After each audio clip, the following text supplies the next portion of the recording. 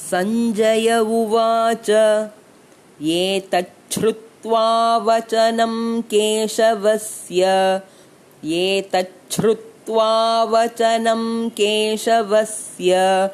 कृताञ्जलिर्वेपमानः किरीटी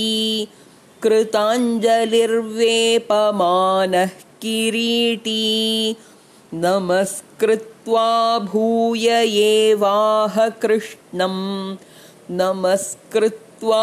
भूय एवाह कृष्णं सगद्गदं भीतभीतः प्रणम्य